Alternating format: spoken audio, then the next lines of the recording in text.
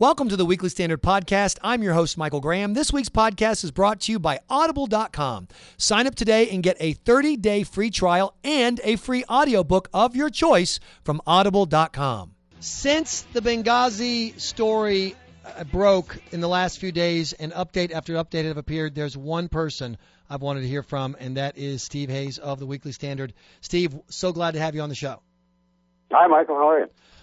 Well, thanks to you, I'm spitting nails mad over what happened over in Benghazi, and in particular, the emails that you uncovered. And I hate to say that not everybody knows that story because they should, but could you walk us through that again real quickly? Sure, yeah. Well, basically, what I wrote up for the Weekly Standard this week is a report about how the talking points that were provided to the administration and used by Susan Rice were put together over the course of a 24-hour period on September 14th, stretching into September 15th, via email, in an interagency process, and then ultimately in a meeting, a deputies committee meeting, in which the final version of the talking points, the one that appears to have been pretty well sanitized and dumbed down, was finally approved. My understanding is that from the beginning, the intelligence people said yes to Al-Qaeda and no to YouTube video. Is that right?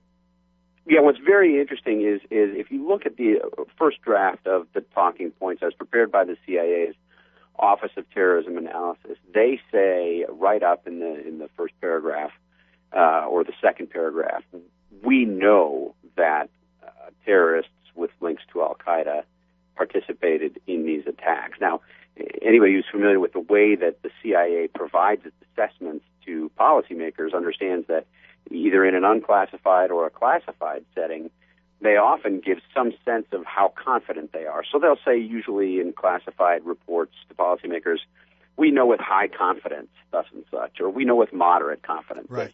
Well, in this document, in this version of these talking points provided to policymakers, the CIA said without any qualification whatsoever, we know that Al-Qaeda elements participated in these attacks. So it was the one thing that the intelligence community, or maybe one of several things that the intelligence community said right from the outset that they knew and that they had a good beat on.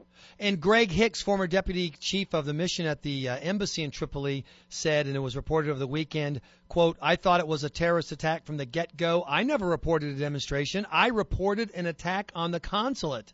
If you look at the last report, it says, Greg, we are under attack.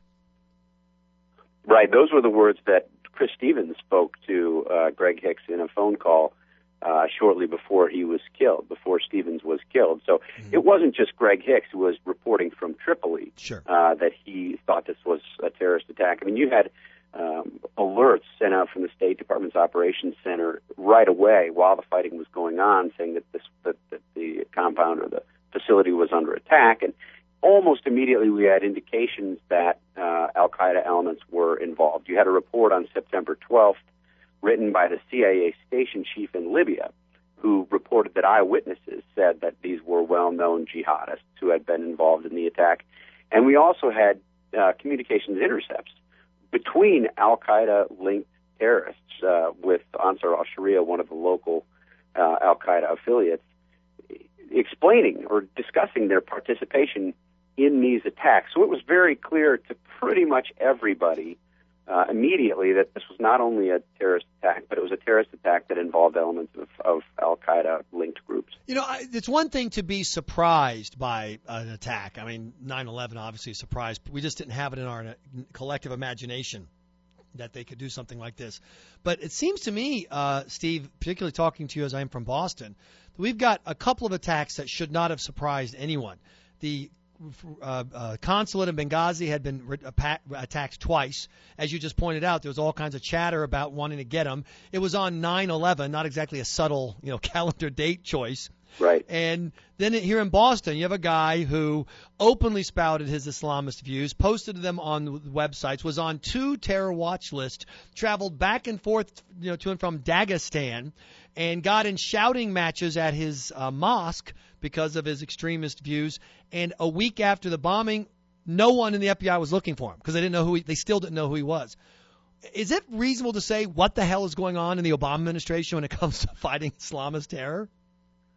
Well, I think we've got a lot to learn about what happened in Boston. There's no question about that. But you see the similarity of the failure of that this was. There's stuff that we supposedly knew. Maybe you can't stop Boston from happening, but surely within 48 hours you're knocking on Zarniev's door, going, "Hey, where were you the other day?" Right? But no, nothing.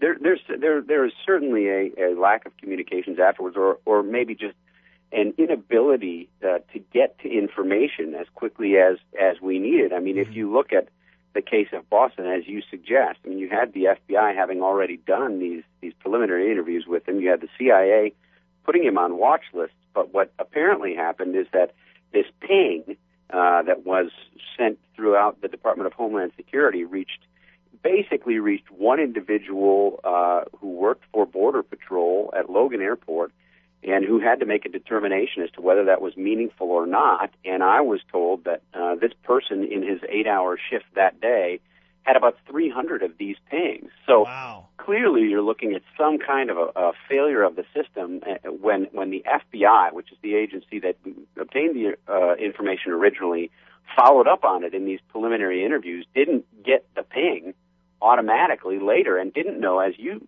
say, Michael, after the attack, to go look for Tamerlan and Tsarnaev.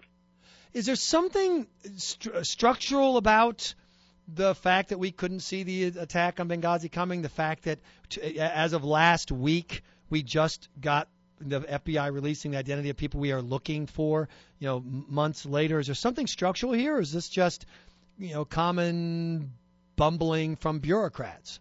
Well, I would say certainly in the aftermath, it's not structural. I mean, this is the problem, I think, with the way the Obama administration handled this. And we have to remember that these attacks took place some 6 weeks before the presidential election, and a week after President Obama spoke at the Democratic National Convention and made a case that Al-Qaeda was, if not quite yet dead, on its way to a final death. And, I think in that context, I don't think it's a stretch to say that it was not a high priority for the administration to bring these people to justice in the immediate aftermath of this. I mean, we didn't have an FBI team on the ground until October 4th, so more than 3 weeks after the Benghazi attacks. And Greg Hicks, this number 2 diplomat in the U.S. Embassy in Libya at the time, says one of the reasons is that we had so insulted the government of Libya by claiming that this wasn't a terrorist attack when the government of Libya was saying that it was. Right. And by essentially pushing this false narrative that they weren't eager to provide the security that would have enabled the FBI to get on the ground and to do its job. And, the outrageous thing about that is you had news organizations, CNN and the Washington Post, a foreign policy magazine, walking among the rubble of the U.S. consulate in Benghazi, the U.S. facility in Benghazi, picking up very sensitive papers, including one document that listed the Libyans, the local Benghazi residents who had been cooperating with the U.S. government, which is essentially a death sentence if that falls into the wrong hands. It's also incredible. We almost can't believe it. And the complaint I get again and again is, this is a Republican topic. Only Republicans care about this. This seems to me so much bigger than, just to pick an example, Stephen, Watergate. Where are the hungry Washington reporters, media types who want to make their name by bringing down former Secretary of State Hillary Clinton or taking this to the White House, where these threads inevitably will lead? Well, this is I've been in journalism or either writing about it or analyzing it or teaching journalism and or doing journalism for 20 years. And I will say I've never seen such a divide as we're watching right now on Benghazi. And what fascinates me is that we have so much new information and new and credible information from credible people. I mean, some of the stuff that I reported last week, over the weekend, is in emails. I mean, these are time-stamped. They're from the administration themselves. The timelines come directly from the Office of the Director of National Intelligence. We can see the changes in the talking points on paper. We can see how this all happened.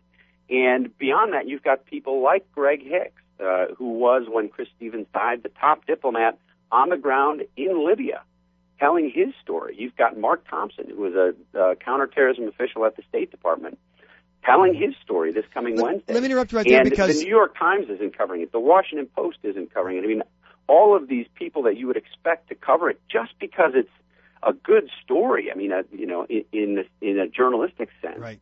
And they're all taking a pass.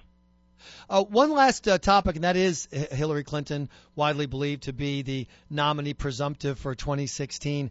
How does the story impact her, and how has she been able to avoid any blowback from it? Well, it's a good question. I think there's a lot to learn about what role she played, but there were a couple of suggestions in emails sent from a senior State Department official, Victoria Nuland, on Friday, September 14th, when there was this back and forth in this interagency process about how the talking points were going to come out.